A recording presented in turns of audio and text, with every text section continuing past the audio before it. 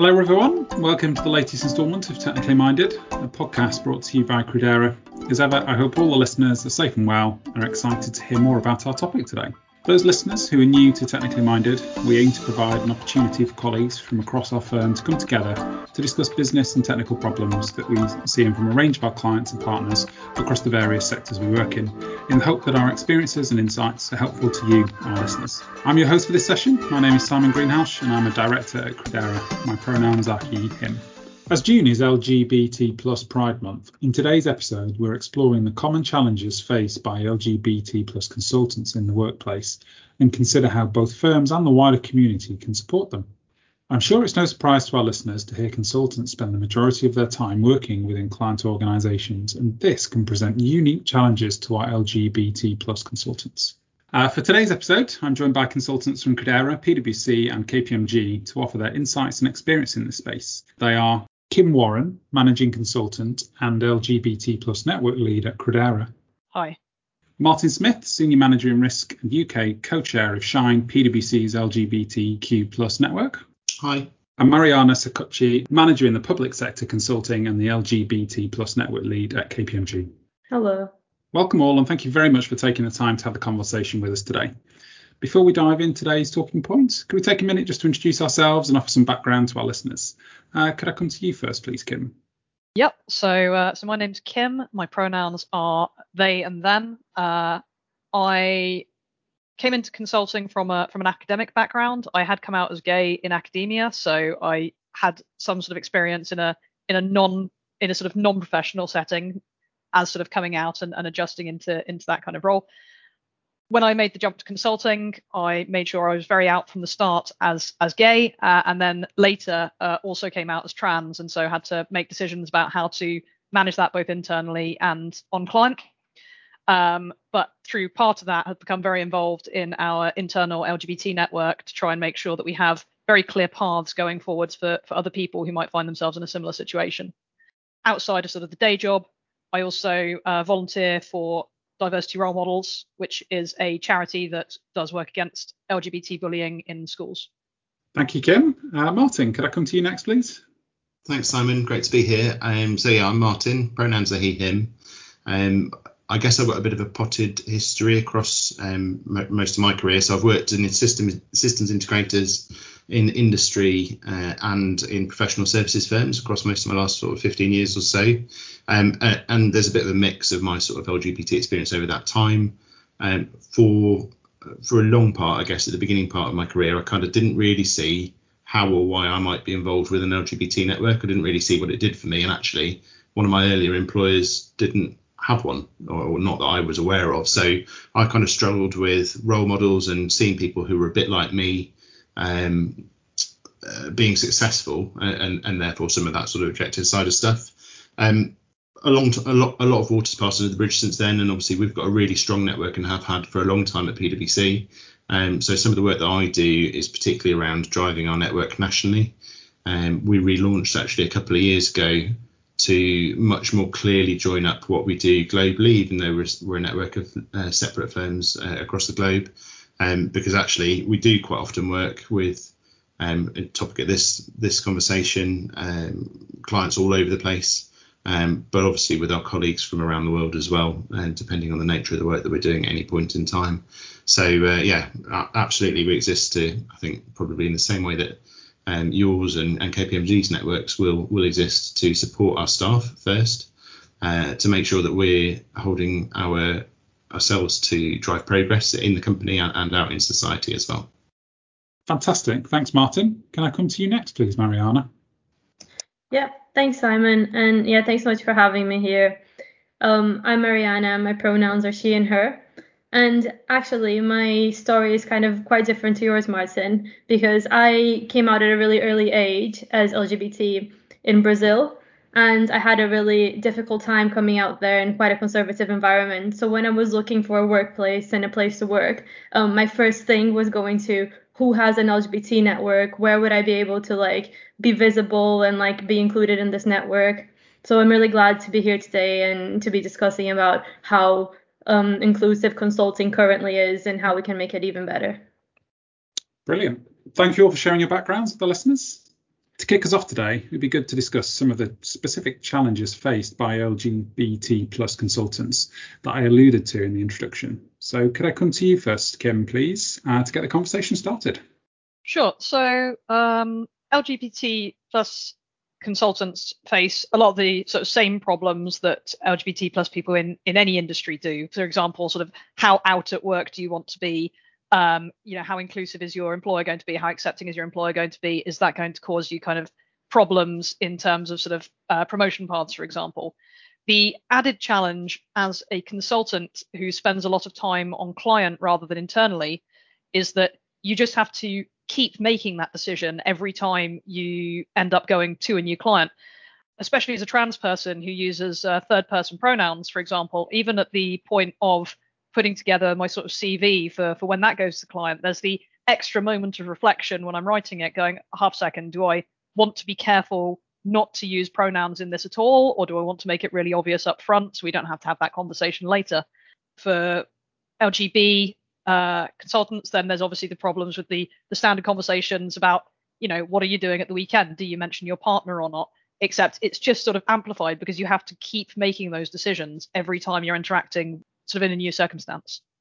No, I think you're right, Kim. I mean, my reflection, so I remember multiple times, even just something as simple as going for a drink after work or something like that with clients who perhaps you don't know very well in their personal life, and they'll dip around the group and sort of ask how people's wives and girlfriends are, and then they come to me and I say, well, actually, A, I'm single anyway, so it kind of doesn't really count, but B, wife and girlfriend also not actually strictly accurate for me. But obviously there's a choice at that moment in time to work out how direct you want to be in answering it, because it's awkward to make people feel uncomfortable anyway, and that's not the objective. But I guess certainly through what I've seen, there's even challenges like, depending on how you talk to somebody in an office, I've had more than one occasion where I've spoken to ladies in the office and they'll turn to their colleague who I do happen to know really well afterwards and say, they do know I've got a boyfriend. He does know that I've got a boyfriend, doesn't he? And there'll be a gentle, you do know he's gay, right? Because people make assumptions based on appearances. And I guess that's part of the biggest challenge, I think, for me. Yeah, I completely agree. There's definitely that element of when to come out, how to come out to different clients, like especially if you work across different sectors, are certain sectors more likely to be inclusive than others? But I think in addition to that, there's also like the global perspective, like a lot of large consultancies are based across the globe, and there's that added element of like, how do we stand up for LGBT plus people in different countries? What's the appropriate way, or the even like legal way to do it in different offices? Like in London, you don't have to think twice about, we're going to light up a rainbow outside of the office. But if you're somewhere else where being LGBT might be illegal, this might even draw attention negatively to employees. So I think the global side of it is also really important aspect that is really hard to manage in consulting, and especially if you work in organizations where there are people from these countries that being LGBT might be illegal, and they're here like being safe and living their life. How do you offer support to them, and how do you make sure that they have a safe space within consulting whilst also staying safe and being able to be themselves at work? That was definitely a big thing going around, because obviously with it being Pride Month and all the lots of organisations having lit up their social media logos with a rainbow flag, certainly that's been a very active conversation I've noticed this year about organisations that operate in multiple countries, where notably they have rainbow flagged their US and their UK social media account, but then they haven't for their Saudi Arabian social media account, for example. So there's definitely a conversation there about how we operate across different jurisdictions like that. And I think on the same level, sort of even companies with different kind of diversity policies, even within the UK, I guess, how do you respond to that on a kind of consultancy level if someone doesn't meet your standards necessarily? Yeah, I think just going back on that, and there's a really good point about how to like collaborate with our clients over LGBT inclusion, because I also think like we're in a unique position in consulting, and a lot of what I've done and what I've kind of like led over the past year is linking up with our clients, not just in the work that I'm delivering, but also bringing the LGBT aspect to it. So if I'm at a client site, linking them in with events that we're doing at my organization, or doing a collaborative event and like creating a kind of like LGBT little network in that sector, which I think has been really impactful. So I think it's a really important conversation to be had around LGBT inclusion in consulting, because we are at this unique position where we can influence our clients and like collaborate with our clients to also help them promote inclusion in their workplaces and promote inclusion like globally. For me, working in government, this has been really important because it enables me to have these conversations and really create the networks there which are going to raise the profile of LGBT inclusion across government. Yeah, I'd agree. And I think like from my perspective as well, quite often, because I do a lot of public sector work also, and we'll see a requirement in a public sector tender often to say, how are you going to comply with all of our EDI policies, for example. So to a certain extent, speaking as somebody working in the public sector, I have a level of comfort, although obviously every organisation's at a different point in their journey towards complete and true inclusion.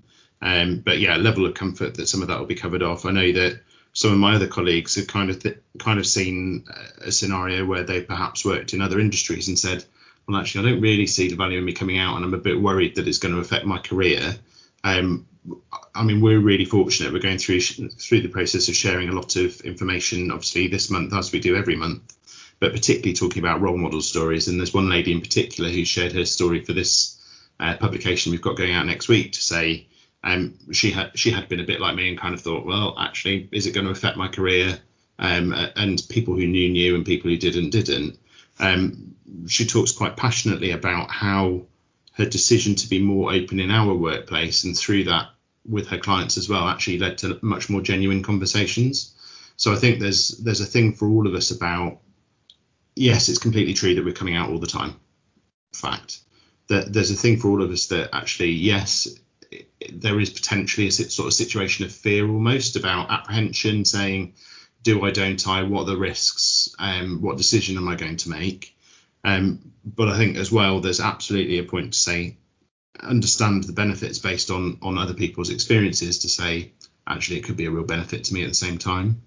And some of my closest, probably speaking less to the LGBT point, but more to the corporate point at the moment, some of my closest connections are actually LGBT network people, because we've got something in common. And quite apart from the work side of things, we as a community do try to look after each other. I think that's very true. I think certainly I've been able to make quite a sort of many more connections and much more sort of a network by, unfortunately, being in London.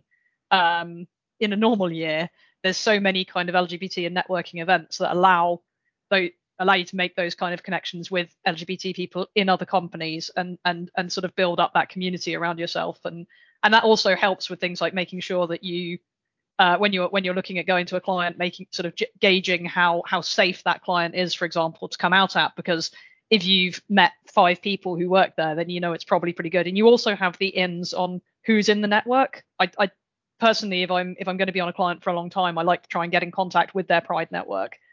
And so having met people previously really makes that a lot easier to know who to ping an email over to kind of go, hey, I'm going to be with you for a few months. What have you got going on? Yeah, I'd agree with that. Absolutely.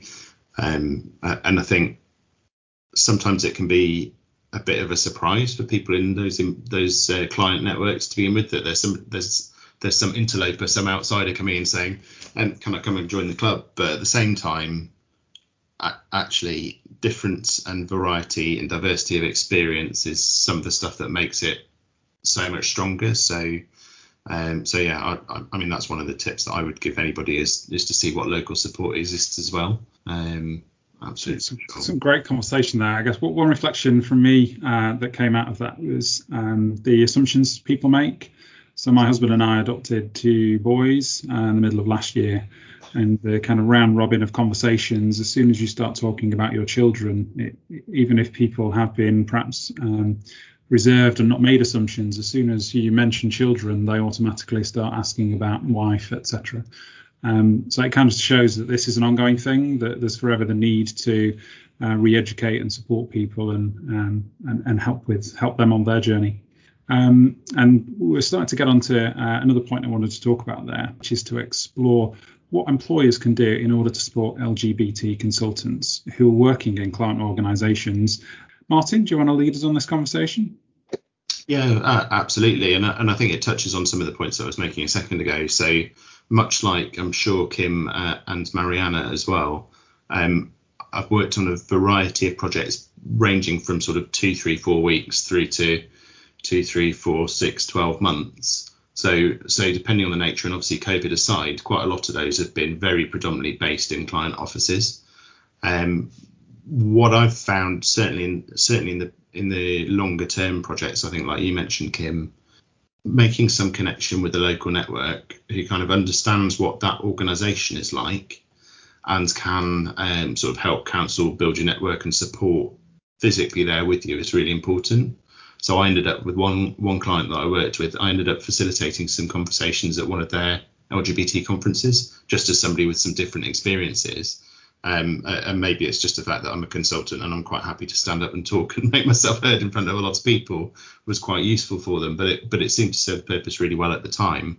And then much more recently with another client, where they've been undergoing some change, and one of the people heavily involved with their sort of culture program and evolving that side of things came in to sort of brief on what their people network was doing. And again, sort of offline said, consultant here, I'm from outside, but if it would help, I'm more than happy to put you in touch with our people network to talk you through the journey that we've been through. And actually then it feels like I'm contributing to the client as an entity and not just the project that I'm on. It makes me feel like I've integrated better anyway.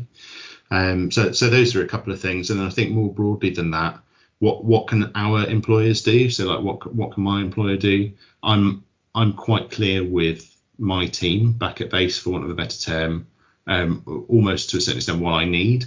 There is, I think, probably to the point that Mariana made a minute ago, obviously there's a difference in different territories about the kinds of things that are acceptable or not, legal or illegal. So I've not worked, for example, in the Middle East. I know gay colleagues who have, but that's quite a conscious and considered choice. And I think sort of more broadly than that, the employer having an understanding of what may or may not be acceptable about situations that they may be asking their staff to be in, it's got to be part of the conversation more broadly. So not just for LGBT stuff, but there's a risk conversation for any new job, isn't there, to say, actually, is this safe? Is it the right thing for us to be doing? Does it stand with our brand and our identity? Does it meet our purpose? And asking those sorts of questions and how that could impact your people, I think is a sensible place to start.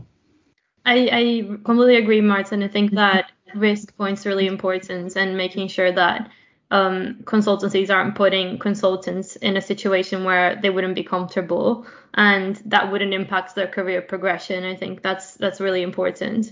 And what I've kind of seen that is that the majority of how comfortable or how supported someone is going to be in a client side is actually a lot to do with their team in the consultancy rather than the client team. It's about how we sell the work. It's about like what kind of additional conversations we're having. I know at least in public sector, most of my clients were also having conversations around like LGBT inclusion, around BAME inclusion. So we're kind of already setting the tone that these are not things that we wouldn't tolerate. And I think with that, it's a really, really important to have allies, and quite senior people being allies, like partners in consultancies when they're selling the work, when they're like creating like teams, creating diverse teams, and being allies to minorities, so that if there are issues or if they do need to have a conversation with the client, they will, to make sure that there's always a safe space and LGBT people aren't disadvantaged in the workplace for any reason. Just to build on what both Mariana and Martin have said about allyship and having people who are aware of what the potential issues could be, and having people, internally at the consultancy who will have that dialogue with you and keep that dialogue going. So, for example, I've had one of my account managers before I started a role called me up just for a quick conversation to sort of say, look, do you want me to sort of explicitly say about the pronouns you use to the client before you even start? Like, do you want me to have that conversation? Which I was more than happy to take him up on when he offered to do that. But then also, it being clear in sort of internal policy what routes are for escalation if something goes wrong or if something sort of uncomfortable happens. So I've been quite lucky that nothing particularly uncomfortable has happened, but there's certainly been there's the eternal conversation in the news at the moment about transgender people and toilets. And certainly I've had a situation on a client where I walked out the toilet as someone else was walking in, and I saw them kind of freeze, backpedal, checking the door. They didn't say anything, nothing happened from there, but it did sort of make it quite obvious, I guess, how that kind of situation could escalate, and having those kind of internal policies very clear of this, if you encounter a problem, and this is true not just for LGBT consultants actually, but also for all consultants who might run into uncomfortable situations on client, on actually what is the process, who do you raise it with, and if you do raise it, what will happen next, just so that people have that confidence that they can have those conversations and bring those back, and it's not going to blow up on them if they do. Yeah, I think that's fair, and there's a massive parallel in all of that for me, I think, with what a lot of us have been through over the past sort of 15, 18 months or so with COVID, where we were really conscious at the beginning of the period to say, we are very hopeful. I obviously can't promise that it's perfect for everybody, but I'm very hopeful that we've got a really inclusive workplace and people feel that as well. Obviously everybody can make more progress, but at the same time, when we locked down, there were potentially a significant number of people who were out in work, almost going back to a situation where they were less out or less comfortable to be themselves. So again, it's that sort of wrap to say, how can we extend support either in a spoken form or through sort of on-screen chat, so that people wouldn't necessarily be overheard in an environment where they're concerned, but they've got an ability and a place that they can take that to.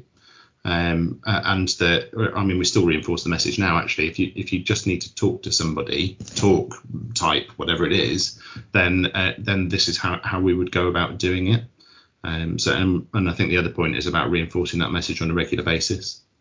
Yeah, completely agree. I think internal policy is really important, and yeah, as I kind of mentioned before, setting the tone from the consulting side is a way better way than addressing issues later on. Just making sure that before we even send any consultants because anyone could have any sort of diversity characteristic that we don't know about, to make sure that the partner and the directors are there open for conversations and will challenge clients if needed to. Like, there will be the challenge and there will be consequences. I think my sort of other reflection, I guess, is that, like I said, I think in my intro, I'd not sort of at the beginning of my career not been particularly out. People who knew and people didn't. And then sort of come 2018, when I rejoined PwC, having had I'd left and then come back from a different role in industry. That role in industry had actually been super out, because I was part of a big team that was weirdly majority LGBT. So I say weirdly, shouldn't be weird, but it's unusual, I should say. And then when I came back into PwC, then I was out. There was no reason for me not to be. But I still felt some apprehension about sort of saying to some of my seniors, actually, I want to go and project manage what we're doing for Pride that year, for example.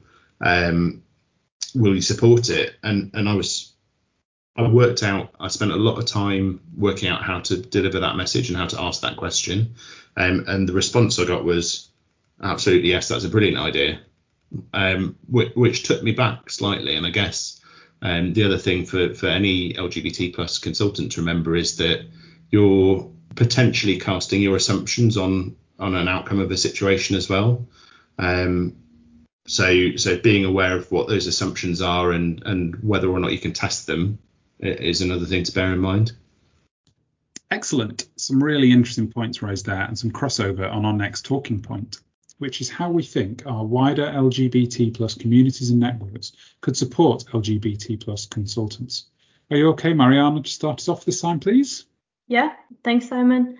I think there is a big presence and a very big community there in LGBT charities and LGBT support groups and supporting individuals.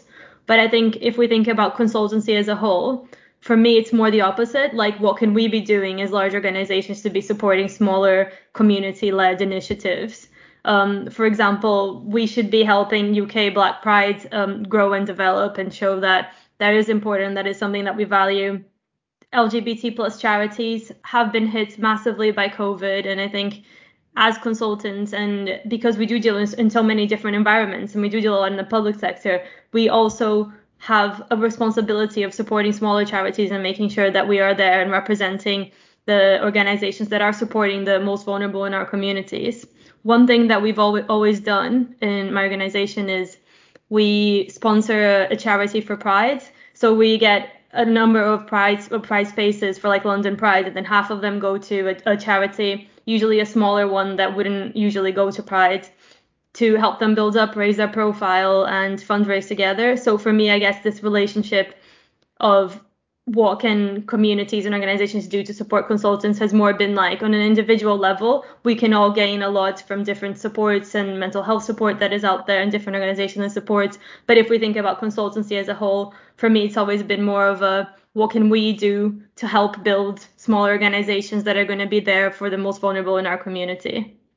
I think I fully agree with Mariana. I actually think it's one of those relationships that's kind of it's beneficial for everyone, because for sort of large consultancies and LGBT networks within these consultancies, if the networks then sort of join up with charities, support charities, do work for them, for example, sort of joining sort of networks that can help them find volunteering opportunities, things like that, and lend support to charities where it's required, that also enables the sort of forming of these greater networks, which are what ultimately is going to support, give LGBT consultants the most kind of support, having that sense of community around them. No, I think that's absolutely right. And I mean, the emphasis for all of us is on the word community. Is differences are one thing that all humanity's got in common anyway. I guess maybe we're a little bit more acutely aware of it in LGBTQ plus world. And then I suppose for me as well, there's a piece about what can I give back. So I'm at a point where I've got a level of privilege as a white, masculine presenting cisgender man. Albeit gay, I've got some give back because I've got some privilege that not everybody has. So there's a point of personal sort of pride and satisfaction as well to help do that. Martin, I agree about the give back for sure, and I think now kind of some charities are picking up on this as well. Like, I don't know if you know about the charity Tent, but they're looking at providing mentorship to LGBT plus asylum seekers and helping them kind of get into work. And all they ask is that big companies sponsor them and commit to mentor 50 different asylum seekers per year. No, sorry, in 3 years, which is compared to the size of organizations and compared to like the amount that we've all grown from being LGBT and facing different challenges in society and succeeding at work. There's so much give back there that is a really valuable thing to go and looking for these charities that are needing support, and us as LGBT network leaders going there and making sure their organizations are at the forefront of giving back that support. I think I've seen there's been some other initiatives to try and encourage companies to offer internships to young transgender people. And I think certainly with that and with this asylum seeker mentorship, it's having that understanding that these people, due to the sort of the hardships and discrimination they faced in the earlier years, may not have necessarily the same level of sort of grounding and background that you would look for in a normal sort of mentee or intern, and being able to form that relationship anyway and see whether this is something that could be developed further, even though the back setting is a bit different. Yeah, I think so. There's a massive purpose thing for me about helping to create the inclusive society we want, where everybody's respected regardless of any particular diversity characteristic that you might want to talk about.